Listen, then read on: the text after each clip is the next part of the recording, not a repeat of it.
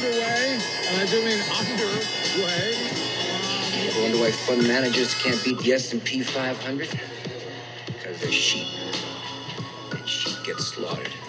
We have concluded the following. Because I know more than anybody. Cold winter has apparently not affected the orange. Ladies and gentlemen, welcome back to another episode of Pounding the Table. You might notice it's not Avi introing us this week. Well, that's because Avi's probably off at another bachelor party or wedding or something that makes him not available for this podcast. So today, we've got Riley McAdams and Luca, the kid, here with me today. So what's up, guys? How you doing? I'm doing good, man. Ready to be back on another episode. I think this is 3 in the last 4 episodes, so turn into a regular. Moving up in the world, Riley. What's going on? Glad to be here, actually. First appearance here on the Pound on the Table pod, so I'm ready to Wow. I didn't even notice that. It's a big day. Yeah, it is a big day, but, you know, it's also a complicated and volatile market, so it should make for an entertaining time. Oh, man. Yeah, we've got a lot to cover today. As always, we want to start off with our sponsor, StockTwits, and go over their trending tickers of the week. So StockTwits is an awesome place where you can go and check out the thriving financial community online, where it's very much so just focused on the companies, what they do, and what everyone thinks about them. So definitely go over to stocktwits.com and check out these trending tickers. Every week, we actually get to talk about them just to see what most people are talking about. So that could either help you just decide what to look at, you know, what everyone's watching in terms of maybe there's some big news on a company. That's why it became a trending ticker. So just starting off here, we've got SPY as the number 1 top trending ticker. Not surprising here because when the markets are really volatile, we definitely get to see that the indices are talked about the most, right? Like SPY is over here holding at 4,200. Definitely bear season and a lot of chop pain going on here. What do you guys think about it? I think that SPY is just in free fall at this point. 420 now, looking like it's going right back to 400. And if it loses 400, oh boy, it's not looking pretty. I know Luca probably agrees a little bit, but I mean, man, this is not looking good. Definitely not the place to be. Yeah, it's looking pretty nasty. You know, I look at the technicals here, and what I see since really this downtrend started, I see SPY continually rejecting roughly the 21 EMA. I see the 50 SMA about to cross down through the 200 SMA. So that's definitely not a net positive. I see the 50 SMA has crossed down and broken through the 100 SMA. I mean, these are all very bearish signals to me. So I feel like if we do take out that low that we most recently made, I think, you know, we just have more potential to get even nastier. So like I look at SPY, and I see, you know, it's really just continual downtrend. Every technical signal to me is negative. And I think you just kind of just got to play it patiently until we finally start to get some turnaround. Definitely. And I mean, like we're looking over here, like I'm just checking out like on TrendSpider, these volume by price profiles, which are really cool because it shows you all the volume traded at certain range and prices. So it breaks it up by bar charts on the right side of the graph. And like, if you check my Twitter, a lot of the charts I post, they almost all have this just because I find it to be a really important indicator. Because if you think about the bigger the bar for the volume, that's going to be either the most support or resistance. And it's really, really, really thin all the way down to 300 on SPY. And like, I'm not going to be over here doomsdaying and everything, but I will say, you know, if the market does want to have one of those, you know, fallout kind of like limit down days, it's not out of the question. However, you know, I think that we've had so many different events just come and hit the market, from the Fed, which is just a big black box of shit right now. We've got Russia obviously adding fuel to the fire, oil going to 130, and obviously making everyone freak out more about inflation, which is already bad. And I know you were saying earlier, both of you guys, that like GDP just got, you know, revised down from most of the big banks. And so like, it's kind of in this zone where it's hard for, you know, if we don't have a super strong economy, raising rates is not the easiest thing to do. But then also we have such crazy inflation, which means that we have to. And then we have like all these like uncertain events. We've got the Russia conflict right now, which even though they're talking this and that, like it's still not great news. And it's definitely spilling over more to supply chain constraints, and now oil being so crazy high. And even though it did come down quite a bit, I mean, it's just not the easiest place to navigate through. I think, you know, obviously it would have been much better if the Fed had raised 25 bips at least like a few months ago, but we are where we are. And another one of the StockTwits trending tickers is RUS. So that's Russian stonks. And those have been getting yoinked from the public markets. So it's kind of like this a very much so geopolitical issue where you're seeing like, Chinese equities crash like crazy, Russian equities get delisted and crash like crazy, and everyone's sanctioning. All these American companies are sanctioning business, and Instagram just sanctioned like Russia the other day. And so if you really think about this globalized economy that we have, that's kind of becoming more and more, I guess, isolated in certain like factions and sectors, it's kind of crazy to think that, we have all this inflation, we have all these supply chain issues, and it's just being now divided, not just economically and not just like based on resources, but also just based on different countries trying to make their plays in this time of weakness, which obviously is like the most strategic time for them to be doing this. So it's pretty wild times. I will say, like, obviously, you see the market continuing to go down, and it's very, very hard for the market to go up without some type of tangible news kind of fixing it. So whether that be, hey, like the war in the Ukraine with Russia has been, ended, or hey, like Fed's going to start raising rates, or there's going to be some type of policy that's going to make it look like we're not just going to go into some really horrible stagflationary period. And so, I'm not exactly sure what news will be the first one to make all this horrible news start to get better, but I don't think that anything is going to be able to have this tangible change until that. Yeah, no, I mean, I think that the things going on with Russia is, we saw on Wednesday this week, I think we were saying, Putin's, starting to turn over. He's saying, he wants to stop the war. They're talking with the Ukrainian president, and we rallied 3-4% in one day. Seemed like, that was the bottom. And then 2 days later, we're basically on our way back down to the lows there, like nothing, basically just shaking it off. So, you just don't know. We need something much, much bigger, probably than just the war stopping at this point. Right. There's really nothing that we can do about it other than hope that other macro news is more bullish. I think we had CPI was about average, but we just need something much, much bigger.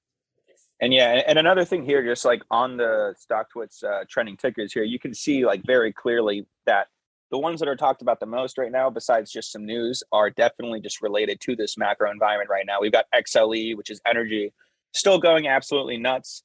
And you saw a bunch of solar companies explode up as well, just because, oil going up so much, and these solar companies realize that, if that's super expensive, then they have, they can benefit from it being so expensive.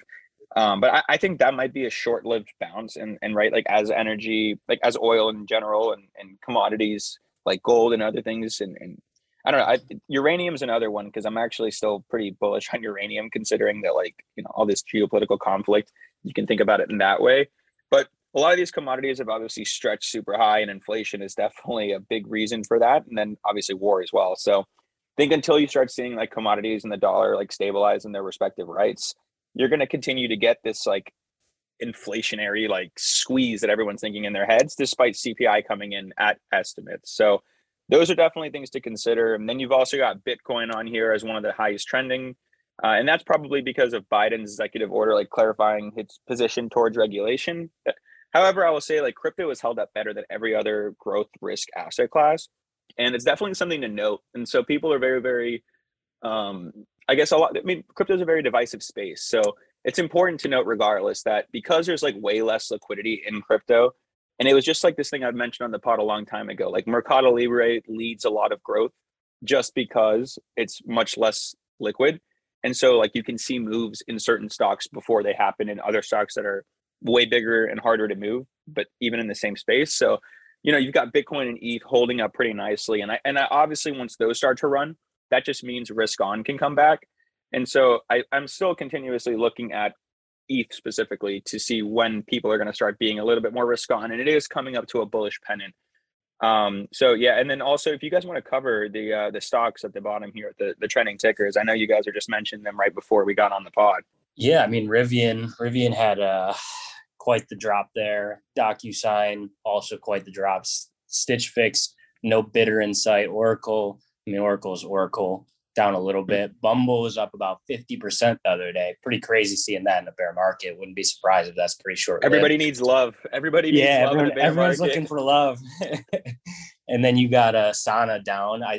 So Asana's had 3 days in a row, or not in a row, but 3 days in the last 2 quarters with 25% drops. And yet they're still not even at the all-time low. So just to show how inflated they were. What's crazy is the CEO of Asana just buying like hand over fist at like the highs.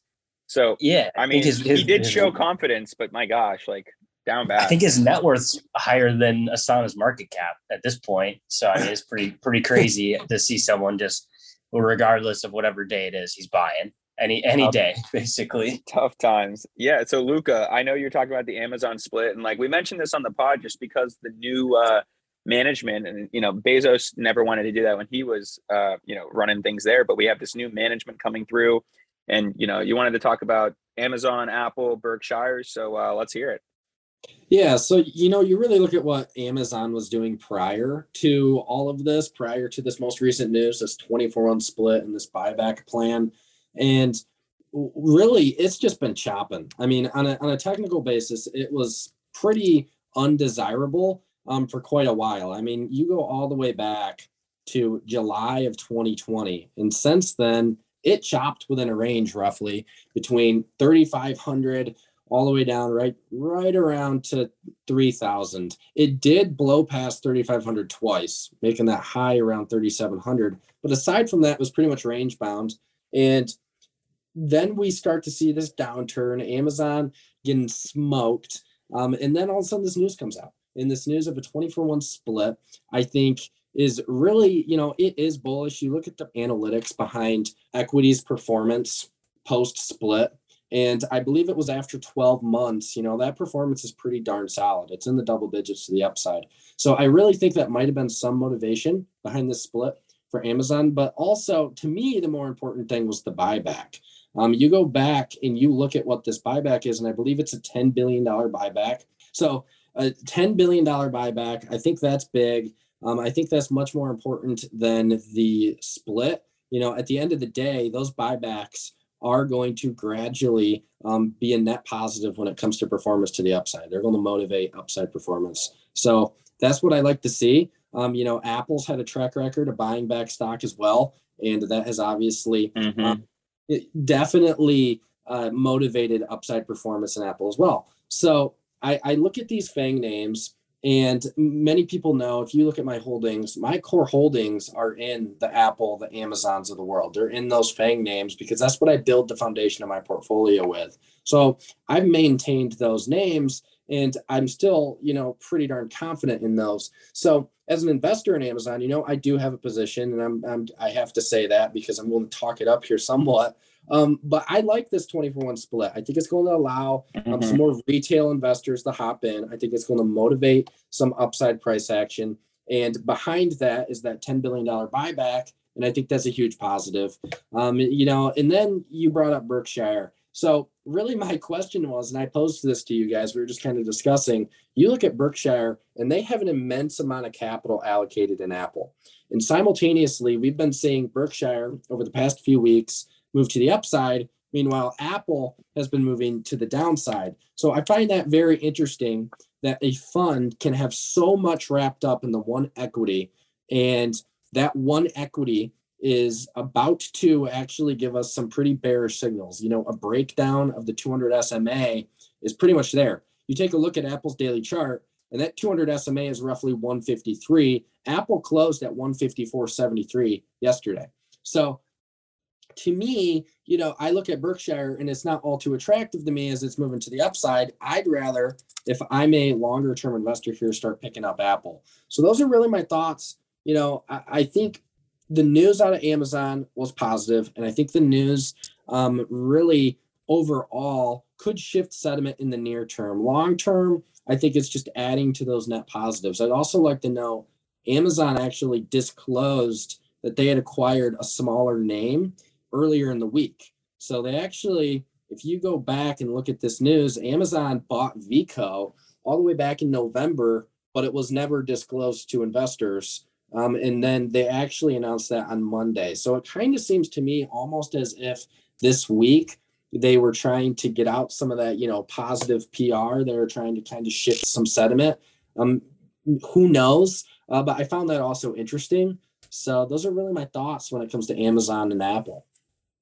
I like that. Yeah, I mean, definitely comparing that to Apple for Amazon split. Like, I think one of the reasons why Apple's become this, huge component in both the S&P and the Nasdaq is continued buybacks.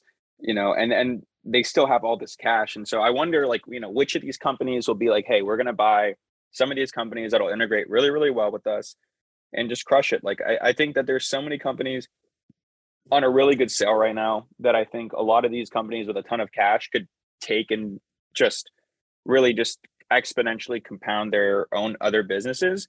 And so we'll have to see. I think, Buffett, for example, is just, he's very, very slow to buy things. I think we were having the same conversation in the COVID crash, like, oh, what's Buffett going to be buying in here? And, it was much less than we expected with all those cash reserves. And I will say, like, him having so much in Apple has done super well for him. But, once again, I do believe that the components that make up the NASDAQ, right? Like those 5 or 6 stocks that are over 50% of the NASDAQ make the NASDAQ not really a telling indicator for general health in the market. Cause like you look at growth names and you look at the general, like IWO or ARC or whatever it is, and you notice that, we're 270 days excluding weekends from the peak of that back in February. So it's definitely, it's analogous to 2001, genuinely, and something that I honestly did not expect to go to that level. However, right, like we are always learning, and I just did not expect 270 days of a similar identical move. I mean, like, I'm looking at this chart now, NASDAQ and ARC from their March 2000/February 2021 highs, and it's gotten to the point right here where the next move, where if it were to completely follow as it's been this 2001 like move, is you get a 41% bump over the next 33 trading days, which is about a month and a half. And then after that, you get a subsequent negative 38% drop over the next 81 trading days, which is about 4 months. And then from there, things stabilize. So are we in this for another 5 or 6 months where we get this short-term pop and then, back down lower, and then we can start trading back up? I mean, who knows? But ARC obviously is back to pre-COVID levels. Many of these companies, even though they've grown their revenues and their EPS 5, 6, 10 times, whatever during COVID, it doesn't matter because the market's just completely risk off taking any of these companies that are trading. And even if they've done really well in their revenues, like we were talking about Coinbase beating estimates by like 25% when they were expected to be flat for 3 years and going lower. So that's just the market that you have right now. When will that change? I mean, we'll have to wait and see for like some tangible news. As I've been saying, like since like the November pod, when I was like, this is going to be bearish after the Fed said what they said, I don't know that I did not expect it to be so bearish so fast, but I did expect, like those charts I was posting like on Net and Nvidia and like all the like where do you think these are going? They went there. So now what? Like now what's it going to take for them to start bouncing? And you look at, like, we were just kind of being nerds earlier, going over Koyfin and just like really digging into companies. Like you've got some really good companies doing really good things. Like even like I know Riley was super bullish on Airbnb, and I was looking at the Coinbase, future sales, EBITDA, EPS as well, and C Limiteds and a bunch of other great companies that I think are still quite great for the long term that have just been repriced differently. It's very, very, very telling of this environment. So if only a few companies can go up, like CrowdStrike or whatever, what have you, just a few of them are going up. I mean, those are the ones that you definitely want to keep an eye on for the next bull run, because if you're holding and you have relative strength now, you're going to be doing really well in a better environment, because we're worried about liquidity now, and you can see that in every other name because there's just no bids. And the ones that do have bids, they buck the trend of liquidity, which means that when liquidity comes back, they'll be flooding first into names like CrowdStrike. Yeah, like you were saying, like some of the names that have the actual momentum right now are a lot to do with the oil names. I mean, that's basically it's just oil, oil, oil. And at a certain point, yeah, they're going to make a lot of money in the next few quarters, but the demand for all the oil is going to severely drop. And then these companies are going to go right back down and go probably back where they were right before oil started to really start going up towards the hundreds. So I don't think a lot of people realize that. And those outflows got to find somewhere else to go. And that's probably when the What's nuts is that ARC's had actually pretty significant inflows like for the last few weeks. Yeah, I noticed that too, which is very, very odd considering it's at a low here. But I mean, you definitely are seeing the inflows, but you also have the inflows on all the oil companies, the energy companies. So you really don't know what's going to happen here. If Apple starts to go back down quite a bit, you're going to have a lot of outflows on that. I think they got 16 billion shares. So, I mean, just a 10-point move there, you're talking $160 billion in outflows that can go to a lot of these other smaller companies, which $160 billion is a lot when you're talking about these small $5 or less billion-dollar growth companies. So, I mean, there's definitely something to look forward to there if we can start to bounce quite a bit. 100%, Riley. You know, it's really kind of crazy to me that we've got all these GDP estimates that are being lowered. And, you know, you see this narrative where Putin is now to blame for inflation and the recession and like the war. And it's just like, you know, that the media has a great ability to create narratives at whatever time that they want. And so it's been bad narrative after bad narrative after bad narrative. So, you know, the other side of get better to get better is get worse to get worse. And so we've definitely seen this get worse to get worse situation. But at some level in the next few months, right, like I think that if the Fed is able to start maneuvering into any type of like actual, you know, rate hiking or slight tightening, not purposeful tightening, but, you know, rolling off of certain things, buying a little less here and there. You know, that happened in Germany recently. Like, I think they raised rates and the market rocketed over there. But, you know, European equities have had their biggest outflow of all time, of history, and ever, and by a big margin because of Russia. So you're seeing now geopolitical spell out all over the world while the world's already dealing with like post monetary inflation, like cracked out Fed pumping cycle. So it's a very, very, very like particular predicament that we're going to have to slowly maneuver through. But it does not mean that like these companies are obviously dead forever. I remember very well in 2018, there were many, many companies that people were like, oh, this is dead. NVIDIA being one of them, right? Like some of these great companies that everyone loves now are the ones that died in 2018. And it was a very similar situation, not to the same magnitude, but history does rhyme. It does not repeat. So definitely something to consider. And I mean, I think that as long as this goes on, right, it's still, you know, you should always be doing research in the background, looking at what names will be interesting to you the most, and definitely noticing what's holding up in this environment. So like ISRG, you know, just one of those like core companies that we've always talked about, just like not as much a growth name at all, more of like, and, you know, it's AI robotic surgeries and not, you know, not even needing to have humans necessarily for most of these surgeries that humans can't do. So there's a lot of niche companies that are still holding up really well and doing well. Tesla's still holding up, NVIDIA is still holding up, and Airbnb, honestly, surprisingly, is holding up quite nicely. So there's a lot of names that like are showing their strength. Even CrowdStrike, like for as much as everything else has gone down, CrowdStrike has held up very nicely. So, you know, there's always some diamonds in the rough, even though this is like a lot of rough and a few diamonds. Yeah, and then you got Roku that just has no buyer in sight whatsoever. A lot of these not a single names. one. Yeah, no one wants to buy Roku now. Even though it was 500, people were buying it at 500, 450, 400. Now it's at $100 and no one wants to buy it. So, I mean, it's just, it's hard to tell. It's unpredictable. I don't think anyone that was buying Roku a year and a half ago, if you told them that it's at $100 right now, they'd be laughing at you. I mean, it's just unpredictable. Yeah, I fully agree. So what I always like to do, and like I'm always the guy that gets asked, so Tony. So I'm going to ask you, so Riley, so Luca, what do you guys think about Chinese stocks recently? I mean, they've been just decimated in the last couple weeks, and you know, KWeb, I know you guys were talking about that earlier. So if you guys want to touch on that, be great, I think. Yeah, no, I mean, I think we're at some of the it's hard to explain, but I would just say that we're getting close to capitulation on these Chinese stocks, at least in the short term. KWeb's at a decade low, not a yearly low, decade low.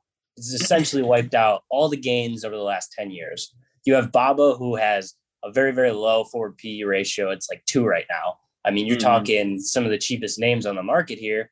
And in the recent fall, actually, for the US based or the Chinese names that are US listed, they just had their basically the worst day since 2008. I think it was a 10% drop on KWeb, which is ridiculous. And people were saying, oh, it's because of Taiwan invasion fears and delisting fears. Well, to me, I don't see Taiwan getting invaded anytime soon.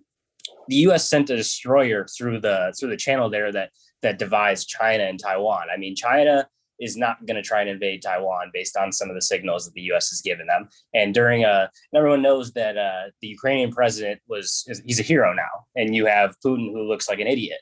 I think that China's the state is smarter than that. They realize that if they do invade Taiwan, the whole world is going to put them on blast.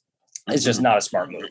Not to mention, for the delisting fears, you have a few small firms that now are basically set on probation. They basically got a slap on the wrist, and people are freaking out. Delist them. They're not going to be delisted, and if they are, it's going to be the small firms. You have Neo, Baba, you have PDD, you have all these bigger firms, JD. You have these guys that they have the accounting, like actual businesses that they use that are they comply with all the U.S. SEC guidelines. They're not going to go anywhere. They're not breaking the rules. Luckin, on the other hand, that was a fluke, and it really wasn't even that big. You're talking a $100 billion company like Baba, 150, 175, $200 billion company. Their accounting's fine. No one's going to delist Baba. I'm sorry. It's just not going to happen. So I think that big stance, now, Riley, big stance. We're seeing capitulation, and I'm glad. So right now I'm buying Neo, I'm buying Baba. I want to buy these Chinese stocks down here. Wow. Maybe they go 5-10% lower, 20% lower. But I think this can be a generational buy for what could be the strongest economy in the next decade or two. So and you've always been bullish on Neo. I mean, I'm definitely very worried about like exposure to anything that's not in the US. Like, I mean, specifically something that's in that like Asia area. But I can see your points, right? Like if everything, settles out with the world and like those will be a very, very like big runner. I don't know if necessarily Bob, I think that there's a lot of like fears and stuff with Jack Ma, but I can see something like Neo or another company that you've done research on like in China snapping back as well with the entire growth market. So one thing I definitely wanted to touch on is that like there are some companies that were super, super overvalued that I like, I've always been like Shop. I like the company, thought it was super overvalued, but like looking at it now, like, looking at $68 billion market cap, 10 times forward sales. And, what's important to know is that like their EBITDA is just growing quite nicely, like 40% a year in the next like 3 years to 2024. And their EPS as well, like they're going from $3.5 EPS on average estimate for this year to 5.27 to 8. So, seeing how like a lot of these companies have come back to appropriate valuations, like I'm not saying that it's definitely time to buy. I'm not over here calling bottoms, but I'm saying that like looking at the companies for what they are, like a lot of these, like Shop was 500 pre-COVID. And so post-COVID and seeing how much it grew in that time period, right? Like there is some, kind of, I guess, dealing with itself it has to do just because it's become closer to, like a lot of these names have become closer to value names. And that's kind of shocking to me considering they were like trading at many hundreds times PE and multiples, but like you're looking now and you're like, well, these are actually not as overvalued as honestly some Bang. And so what do you make of that, guys? You look at these growth names. So you look at your Shopify, you look at your SE, you look at these names that have really, come down to levels we haven't seen since that 2020 COVID crash, just annihilation. So these names are getting to technical levels where they're really attractive. And also they're getting to levels on a valuation basis that are also starting to look attractive. So I think right now, personally, I'm not putting any capital to work yet because I'm one of those people, I always wait for confirmation on a technical basis before I jump in on a name. If I'm betting on upside or downside, I always want that confirmation. But I look at these names and I look at these growth names, and these are fantastic companies we're talking about. Shopify is a fantastic company. SE is a fantastic company. You want to have that list ready and there for when these names really get to the point where you feel obligated to buy. Just have that list of best of breed, your top names that you want to jump on and go after them. I have that list. Shopify's on my list. I'm still watching Shopify. I don't think you want to go in blindly into these names whatsoever. You want to use both technicals and fundamentals together, and that's going to give you the best positioning. So right now, I think these names are attractive. I think they can get more attractive, and that's really my view on them. Can Shopify, it's sitting at 544. Can the sucker go to 500? Possibly. We really don't know where the market is going to go from here until we start to get a little more certainty when it comes to what the Federal Reserve is going to do and what in the world is going to happen with the situation, in Ukraine. It's a messy market right now. There's a lot of unclear situations. And in order to navigate that, I think you really just need to be patient. I think you need to find these names that you believe are trading on a valuation basis attractively and on a technical basis attractively. But until then, I think you're patient. But I have that list. I think you want to have that list ready of those growth names that you really like, that have traded down to levels we haven't seen, and that you're confident will bounce back and have rock solid management teams. And I really think that's the name of the game right now.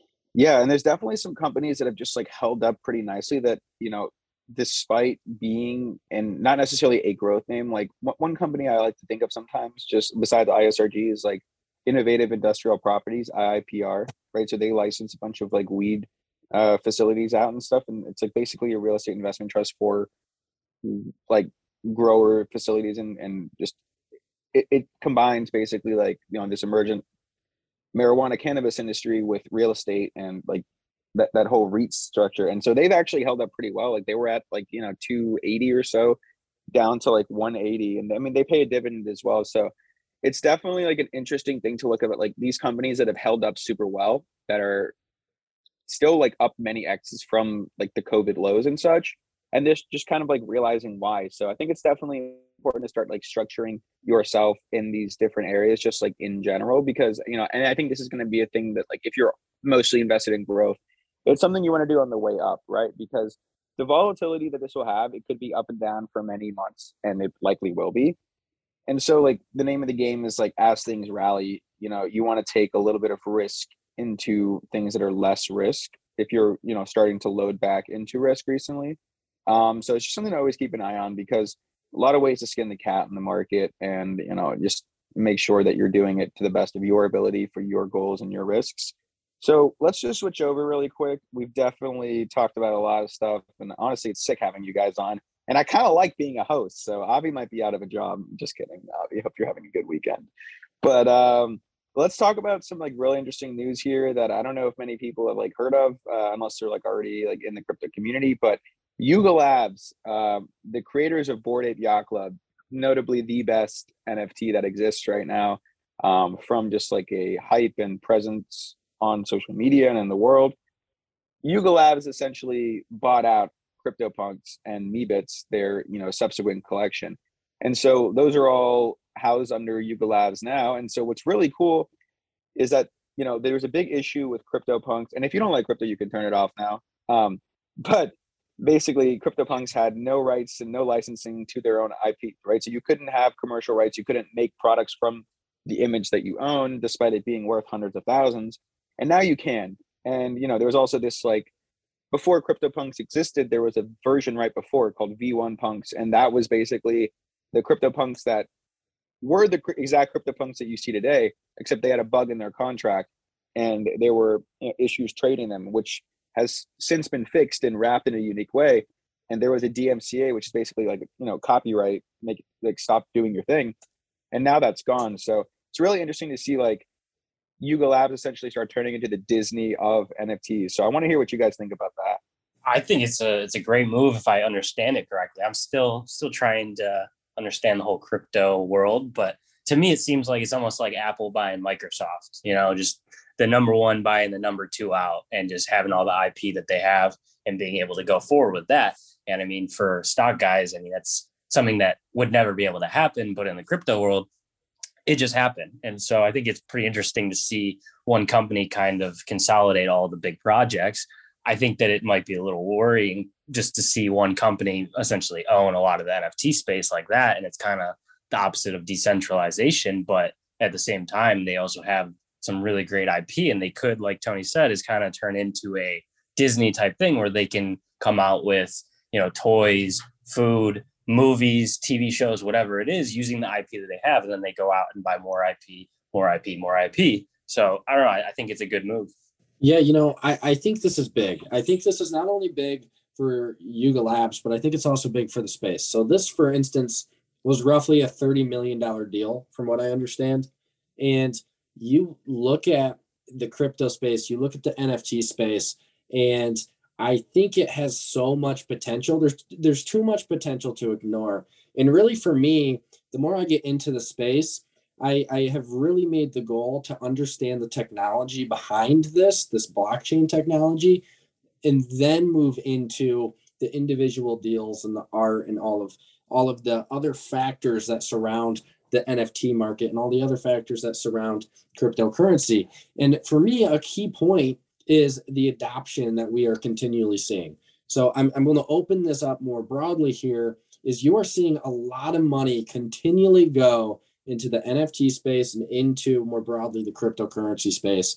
I mean, last year alone, there was over $30 billion in venture capital that went into the crypto space. And I think this year, who knows what happens, but I don't think that flow is going to be turned off like a spigot. I think you're going to keep on seeing this capital flow and move into this space. And, we were mentioning in an earlier conversation that the smartest people around are going into the NFT industry. The smartest people around are going into DeFi. The smartest people around are going into these new technologies and the potential's there. And not only are the smartest people going there, but some of the biggest companies around are starting to jump in on this. I mean, for the past 6, 7, 8 months, we have seen headlines out of countless mega cap companies going into the NFT space, going into the crypto space in some manner. While it may be small, they're still moving in to this space. They're still moving into these new industries. And I think there's too much potential to ignore. I think this deal, $30 million, is just another example of further adoption. It goes to show not only further adoption, really, in my opinion, but it also goes to show just how large this space is getting. And I think you can't ignore it at this point. If you're a normal investor, if you're just trading in and out of individual equities, I think you really need to be more open-minded. And we've mentioned that people are getting closed-minded on this. And I don't think you want to be closed-minded on this, because I do know one thing: when the smartest people and the wealthiest people around are jumping in on an industry and they're dumping in, into these investments with billions of dollars, they're likely not wrong. They can be. There's always potential for them to be wrong. But typically, when you see this sort of adoption, when you see this sort of capital moving into an industry, it has a bright future. I think it has a bright future, just like the internet had a bright future all those years ago. So this, I honestly think, is just another example of an industry that has so much potential going ahead. Staying on the NFT space, I know that I think it was the NASDAQ exchange or New York Stock Exchange. One of them had a patent or a trademark for an NFT exchange. I don't think we got your thoughts on that, Tony, because you missed that day when me and Avi were on it. What do you think of that whole trademark or whatever it was? Yeah. I know you read into that. That's huge. In my opinion, I think that just knowing, and it's to touch on what Luca said, and we call him Luca because kid just shoots threes and lays up like a beast. But I mean, looking at the amount of VC money going into a space, and you need to also just contextualize what that means, right? Most VCs have locks for X amount of years, right? So if you're pouring in 10 billion, which is I think what happened last month, and then the month before it was 6 and the month before it was 4 billion, those are locked up for at least 2 to 4 years. And so you're not buying that for a quick flip. You're not investing in those companies for a quick flip. So you already expect, and most VCs in their heads, and I've been talking with a lot of VCs recently, just on the side doing deals and whatnot. But basically, those companies, those VCs are looking for a 10 plus bagger, right? And they're looking to take benefits of getting into companies under a sub $50 million valuation to get that first $10 million exit tax free, and being able to be in a company that's near inception that they know can go 5 or 10x and then they can get out, which is what most people do, right? Like some of them will hold on longer term, but the point is this amount of money that flowed in will continue to flow in for the next 4 years, right? Because what happens is you fund this first round and then you fund the next round and you fund the next round, and each round gets vested at that much longer, right? Until they go public, if they do, which I don't know how crypto companies will go public. I think it's going to be ICOs and IDOs, but once again, like I don't know how the vesting for tokenomics are going to work there. But the point is, you've got multiple years of people that will have different funding rounds, which will be higher and higher valuations from the initial funding round. So there is no doubt in my mind that the sector is going to blow up in the next 2 to 4 years. I'm not saying like NFTs, I'm not saying just DeFi. I'm saying in general blockchain, right? Like it's going to be integrated into almost everything. Like you look at Shopify, they're already doing it. Shopify's P5 profile picture, the doodle.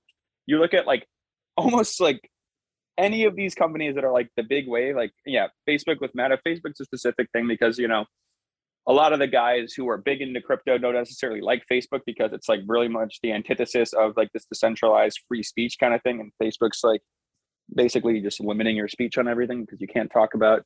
It's the same reason why Avi gets bit on Twitter. And so that kind of stuff is just going to continue to happen. But I think that if you look at the actual funding from people way richer than all of us, they're throwing many, many racks into these companies. And so I want people to focus on the tech and not the cartoon. And the cartoon, you could just think of it as like the key, the entry box to that network or whatever. And it's not always that, right? Like there are companies that are providing new services, right? Like you can get loans, you can be your own private bank and lend. And so it's pretty much anything that's going on in fintech and a lot of the things that are going on in Web2, like, you know, like the Cloudflares, the CrowdStrikes, like a lot of those companies will be innovated on and they'll come out and be, you know, higher TPS and faster and cheaper and better solutions in some way. And they'll either get bought out by the companies that already exist or those companies that already exist will integrate that technology into what they do and then crush it even harder. So I think in order for you to understand how large this is, you need to know that like some of the biggest VCs in the world are trying to get into Bored Apes or Yuga Labs. And this was before they did the CryptoPunks acquisition at a $5 billion valuation. So those guys are not in it for the short term either. And those guys they didn't get to where they're being by being right and listening to FinTwit takes of guys who wanted to just circle jerk off EPS. And so it's definitely important to think that like there are new waves coming and there are going to be new waves coming forever. Like I think a lot of the people who love Tesla today and who love Google today would not have loved Google when they started out, or would not have loved Amazon when they were Cadabra selling books out of a basement. And so you really need to understand that like, yeah, it's easy to say that Google's a good company today. It's easy to say that Tesla's a good company today. It's easy to say that Apple's a good company today. But I remember when Apple was like going to be dead, like in like 2013 or 2014, like I remember being in college and people were like, ooh, is Apple going to make it? They're not innovating. Steve Jobs died. There are so many things that people forget and they just take it as a status quo today. And you're looking at these companies and you're saying, well, Apple's 2 trillion, super good, super safe. Yeah, fine. I don't disagree.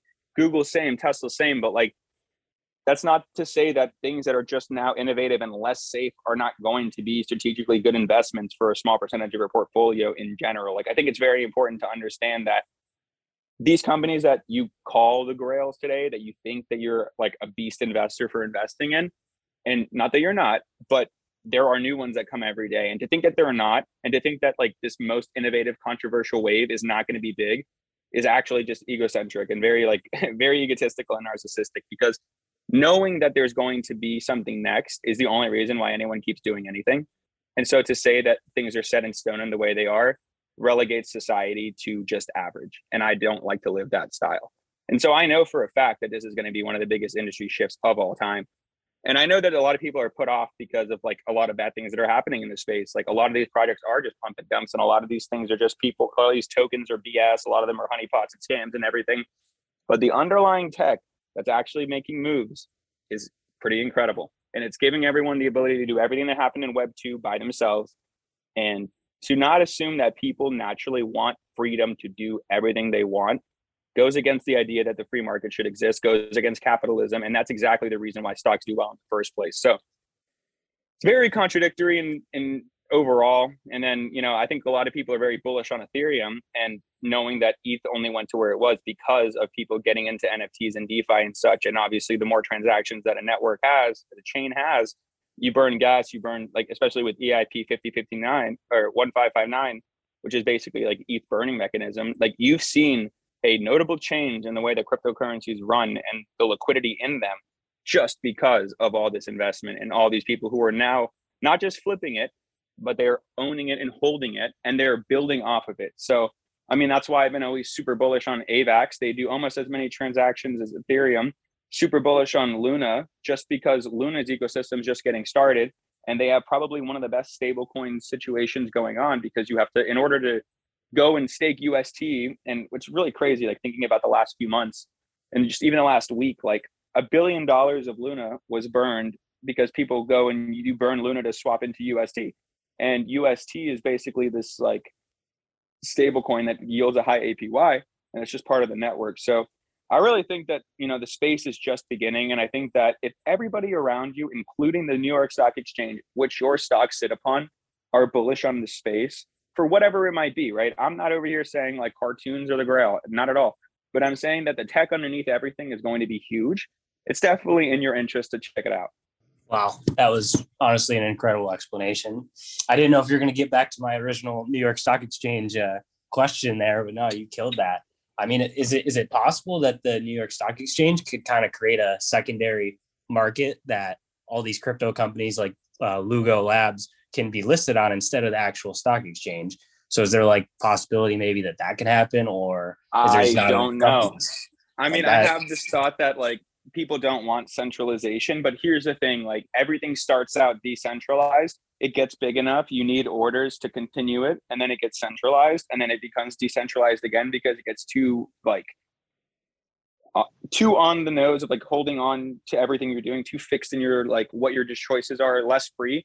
And then people break apart, the revolution happens, and then it gets decentralized, and then, you know, it builds back up and it gets to the point. There's always like a carrying capacity for decentralization. So I don't know which way this wants to go. I would love a free market where you'd have basically stock exchanges where brokers don't run stuff and liquidity is by the providers, which are us. And then we're also the buyers, which is how a lot of this is already going.